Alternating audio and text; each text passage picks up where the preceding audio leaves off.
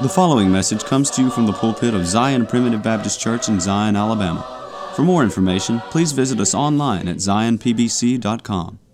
I want to welcome you today to the Zion Primitive Baptist Church podcast. This podcast is an outreach of Zion Primitive Baptist Church, which is located in the Zion community near Gordo, Alabama. I'm Elder Chris McCool, and I serve as pastor of Zion Primitive Baptist Church. We are a congregation of believers in the sovereign grace of God, where families worship together through the simple practice of preaching, praying, and singing. If you live in this area or are visiting here, we would love to have you attend worship services with us. We meet every Sunday morning at 10:30 a.m. and every Sunday evening at 5 p.m. and the first and third Wednesday evenings at 6:30 p.m. I'm happy to note that our daily podcast is featured on Grace Alone Radio, which you can find at gracealoneradio.net. You can find the schedule on the website, and you can also download an app to your phone so that you can listen wherever you are. Grace Alone Radio is a 24-hour streaming service which carries the message of God's sovereign grace around the clock and around the world.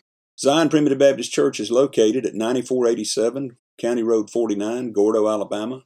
That's near the intersection of County Road 49 and Alabama Highway 159. About 10 miles north of Gordo, Alabama, and about 8 miles northeast of Reform, Alabama. If you're interested in finding more sermons, you can go to our website at zionpbc.com. That's zionpbc.com, where you'll find all of our posted sermons as well as a link to subscribe to our podcast. You can also subscribe to our website, which will update you every time a new sermon is posted. Yesterday, we began listening to a sermon by Elder John Morgan Owens entitled Eternal Security.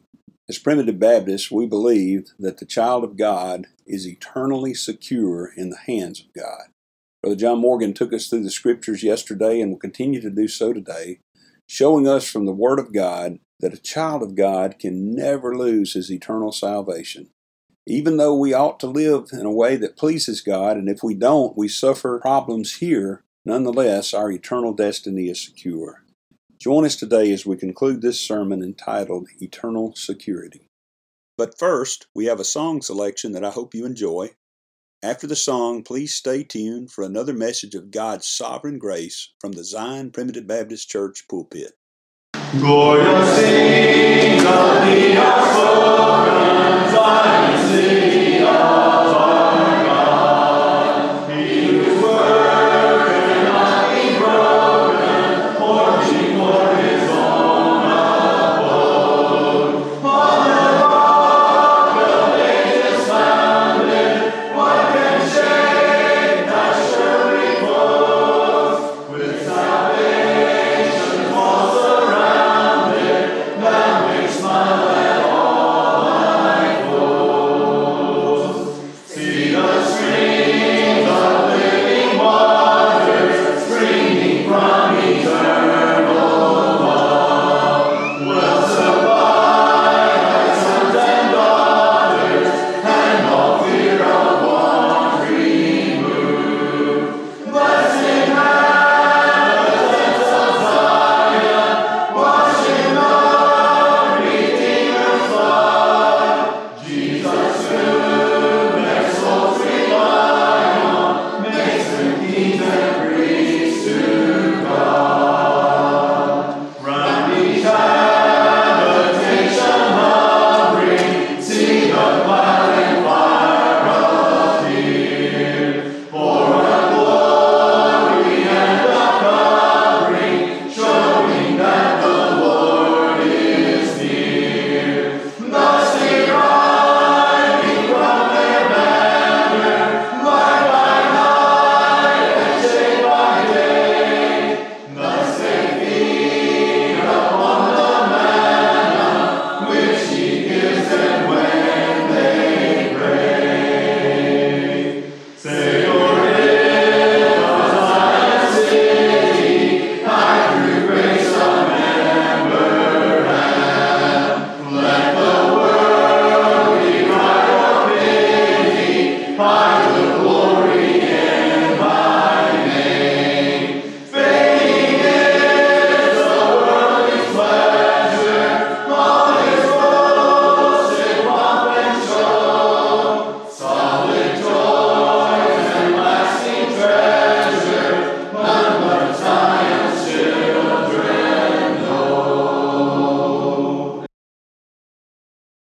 let's go to John chapter 5.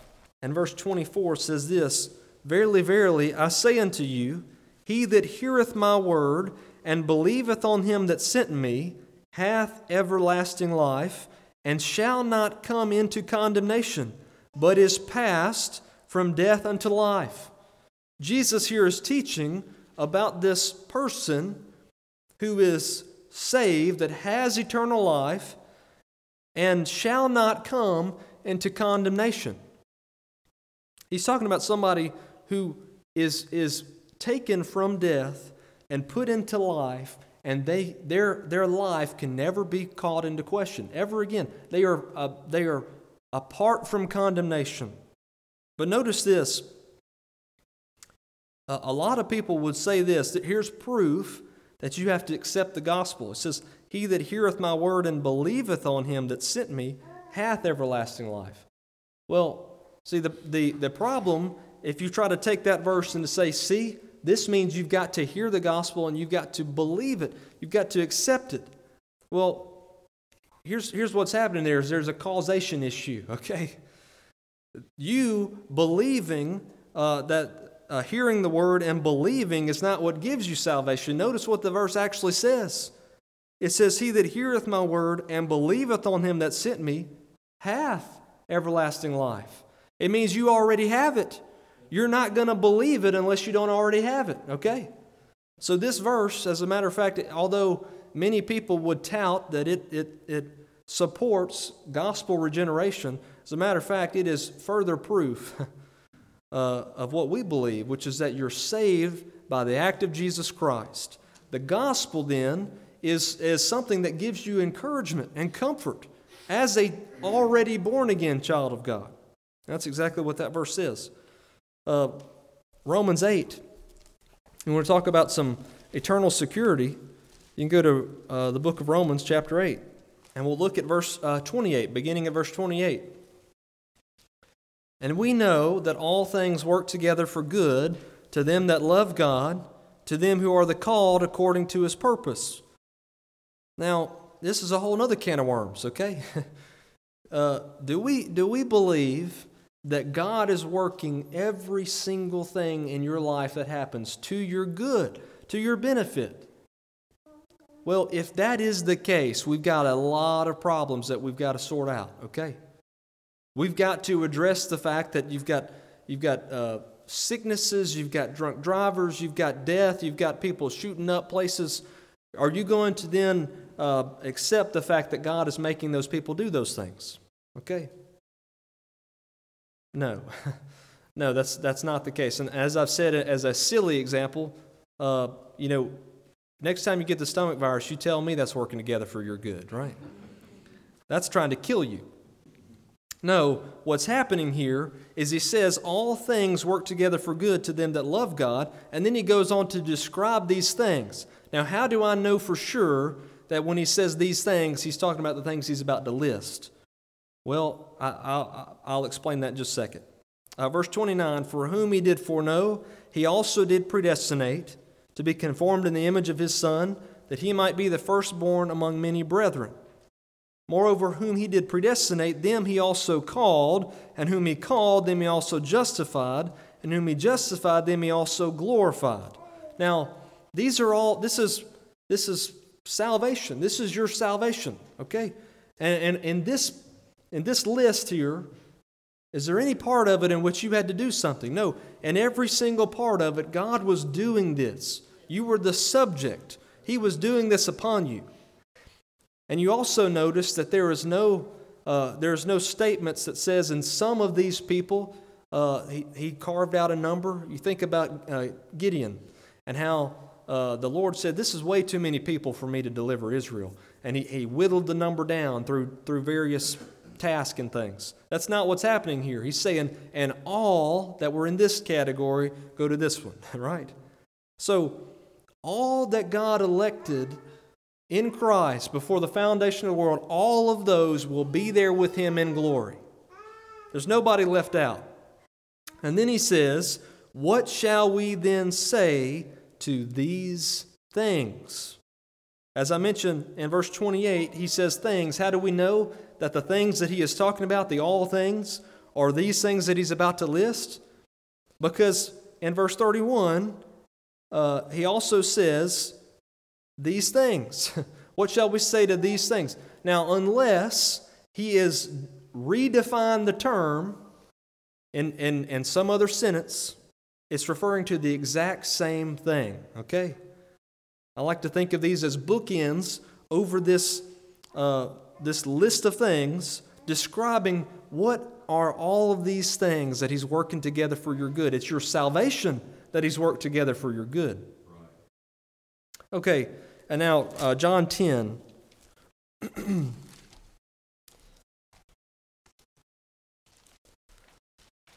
So we're still talking about, we're grappling with a lot of things, but what we're trying to address mainly is eternal security, okay? And I don't know of any better verse than this. Verse 27 of John 10. Let's go to verse 26, okay? He says, "But ye believe not, because ye are not of my sheep, as I said unto you." Remember, we were just talking about in that other verse about hearing the gospel. Many people say that you've got to hear the gospel. Even people who believe that you were elected, many Calvinists, for instance, still believe that you've got to hear the gospel and accept the gospel. Well, here Jesus, I believe, makes that even clearer. He says, "My sheep hear my voice, and I know them, and they follow me." It says, and you don't hear me because you're not my sheep, okay? You see, the causation is backwards. People say that you accept the gospel and then you begin to believe and to hear God. The truth is that you're one of his sheep, and that's why you hear him to begin with. Right. All right, so then we go in here to verse 28. "And I give unto them eternal life, and they shall never perish, neither shall any man pluck them out of my hand. My Father which gave them me is greater than all, and no man is able to pluck them out of my Father's hand. I and my Father are one." Do you think that you or anybody else, or even Satan himself, is capable of taking you out of the hand of your Heavenly Father? No. Your Heavenly Father holds you safely there and will carry you all the way. So you're eternally secure. So all of these other doctrines that cast doubt in our minds as to our eternal security are not of God. Okay. Now I kind of want to pivot really quickly. I want to talk about some people in the Scripture that we see who did not persevere in good works, okay? If we want to talk about this idea that every one of God's people will persevere in godly living, I want to give some examples of people who did not, okay? What about Noah? Noah found grace in the eyes of the Lord, and through faith, the Lord blessed him to build an ark and saved his family, and thus saved us. But remember Noah, what happened to Noah in the end of his life? Is that he grew a vineyard and basically became a drunkard. Now that does not sound to me like somebody who was just persevering in godliness. Okay. What about Lot? Lot, of course you know his story. He inches his way toward the world, inches his way, and eventually he finds himself in Sodom, in that wicked city. Not only that, but apparently he was some type of respected person in Sodom. Okay? And so then he gets to the point where when the angels come to save him, and the wicked men of that city come up there, and they want to take those men for sinful behavior, he says, "Just take my daughter instead." Okay? Now I can't imagine doing that. That does not look like somebody who is persevering in godly living to me. Okay? Now we can, just because everybody says, "Well, judge not, lest you be not judged," that does not mean that Scripture doesn't say you can call a spade, okay? Because you can. Now, Lot also, then after the Lord delivers him, he goes up into, because he's afraid to go anywhere else, he lives in a cave and then commits these acts with his daughters. And again, his end is not very glorious, okay? It doesn't sound like somebody who's persevering in godly living. Abraham, the friend of God. Abraham lived a godly life. God walked with Abraham. Abraham walked with God. Yet Abraham struggled with his faith a lot, okay? To the point where as we've mentioned before, as he tried to help God out and created all these other problems when Ishmael came along. Now, yes, Abraham did, at least from what we see in Scripture, did seem to have a good end of his life. Many people, a nuance of persevering in grace is that they would say that even if somebody departs the rails in their lifetime, they will return at the last, at least. But that's not a comfort to me, because the Scripture with Lot and with Samson, those are some people that never came back, okay? Samson was a man who basically did everything wrong that you possibly could do wrong, okay? He is really a wonderful example. He's a wonderful teacher to us of how not to live life. I mean, you want to know how to live life, just do the opposite of Samson. He basically violated, or he did violate, every single tenet of the Nazarene, that oath that his parents took, that no razor would touch his head, all these sorts of things. All of those things. He violated all of those. He touched dead things. He got the honeycomb out of the lion. He had a problem with managing his emotions, with women. He basically made shipwreck of his life. Okay, let's just put it that way. And so then, when at the end of his life, people say he had a return to God when he's sitting there grinding at the mill, he's blinded out, and people say, look, see, he returns to God at the end. You remember what he did at the end? He prayed to God, yes, but what did he say? He said, return my strength to me that I may avenge my enemies. You see, even at the end, it wasn't about coming back to God in repentance. It was coming back to God to help him do something, to get back at somebody. It was about revenge. You see, that's not a godly prayer, you know. To me, Samson, when I was studying Samson when I was in college, thinking about these sort of things, swirling around in my head, Samson was somebody I could not get over in seeing that perseverance in grace is not a doctrine that holds water. Okay, now we've got to kind of skip on along. There's other people we could talk about. David, King David, Peter the apostle. Then we've got, of course, in Hebrews 11, we see that Samson and Lot and Abraham, these people that failed in their life, are listed as these great heroes of our faith. Now, that is, to me, an example of the grace of God, that even failures like them, like failures like me, can be one of God's people because of His grace. You see what happens when we get so far into trying to think about works of man. And what does that mean? Does that mean that you lost your salvation? Does that mean you never were a child of God? You see what happens? We're distracted from what matters, and that is the works of God and salvation. All right, now, last few minutes, I want to talk to you about an overarching principle in Scripture of the gospel. The gospel itself, that word means good news, okay? Now, neither of these doctrines that we've sort of been contrasting and talking about are good news when it comes to your eternal security, because it casts doubt. And that is contrary to the whole intention of the Scripture of God. Let's go to Isaiah 40, and we'll look at verse 1. This is the message. This is coming to you from the Lord. He says, comfort ye, my people, saith your God.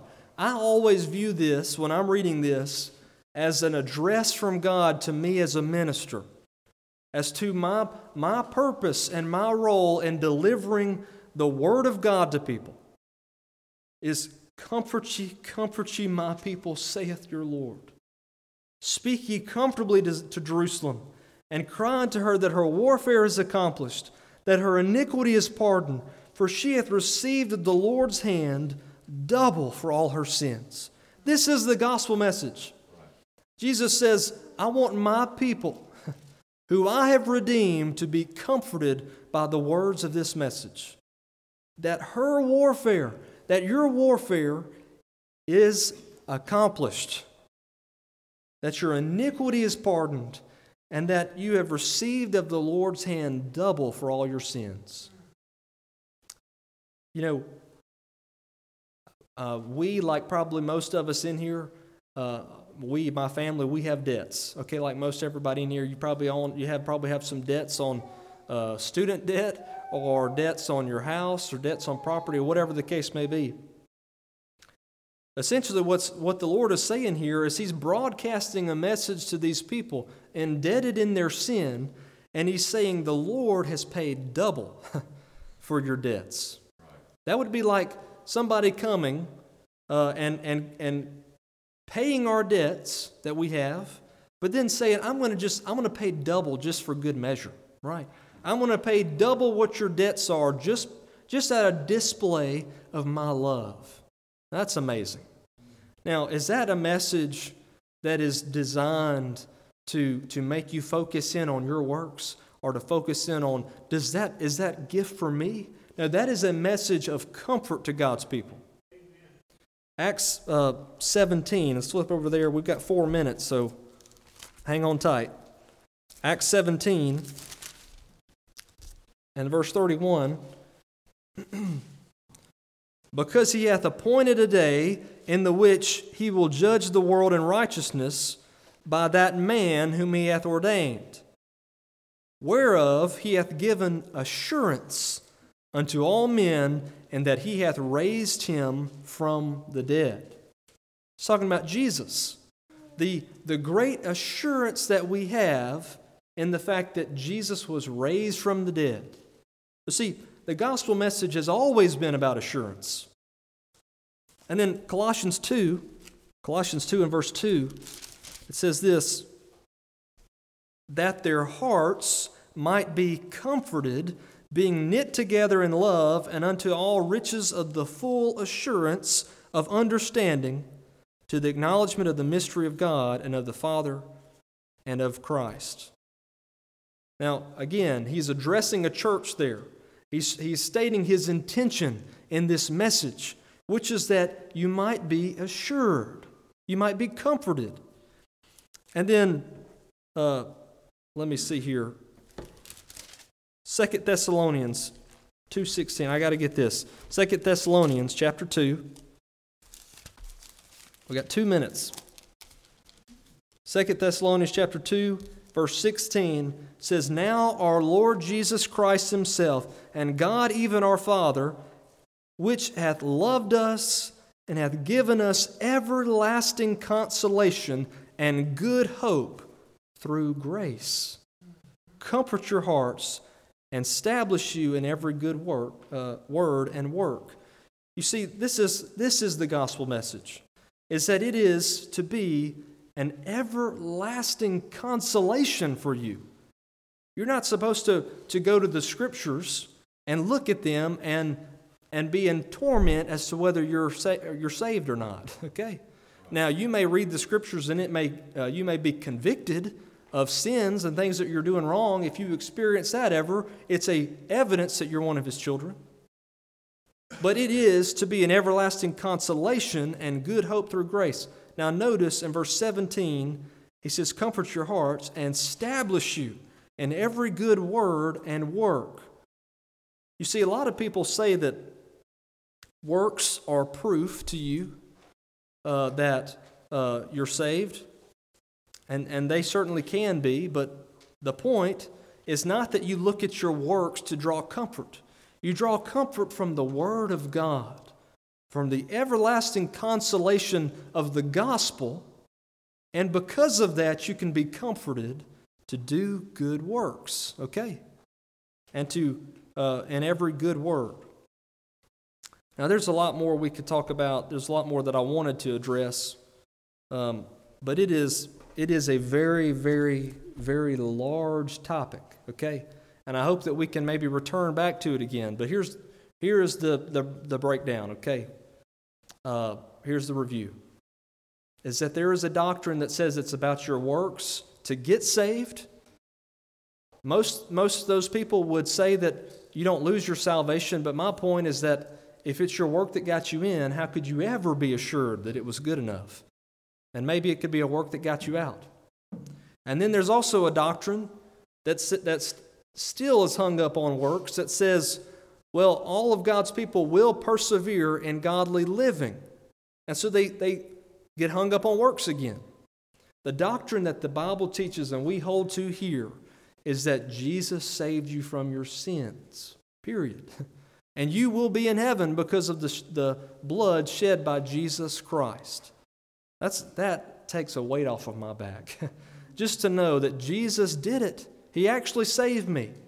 And that now I don't have to worry in those dark times when Satan is trying to convince you of your failings. You don't have to listen to it. Now, that doesn't mean that we live any way we want to. Obviously, we know that. We try to live godly because of what He's already done for us. Hope that's an encouragement to you. Thank you for joining us today on the Zion Primitive Baptist Church podcast. I hope the message has been uplifting and beneficial to you, and that the Lord will continue to bless you to grow in grace and knowledge of the truth. Join us again tomorrow for another message of God's sovereign grace. If you would like to subscribe to our website, please go to www.zionpbc.com and sign up for email updates. If you have any questions, please feel free to contact the church at zionpbc1847@gmail.com. That's ZIONPBC1847@gmail.com. Or you can email me directly at jchrismccool@gmail.com. That's the letter J, CHRISMCCOOL@gmail.com. Again, thank you for listening. May the Lord bless you is my prayer. We thank you for listening to today's message. For more information, please visit us online at zionpbc.com.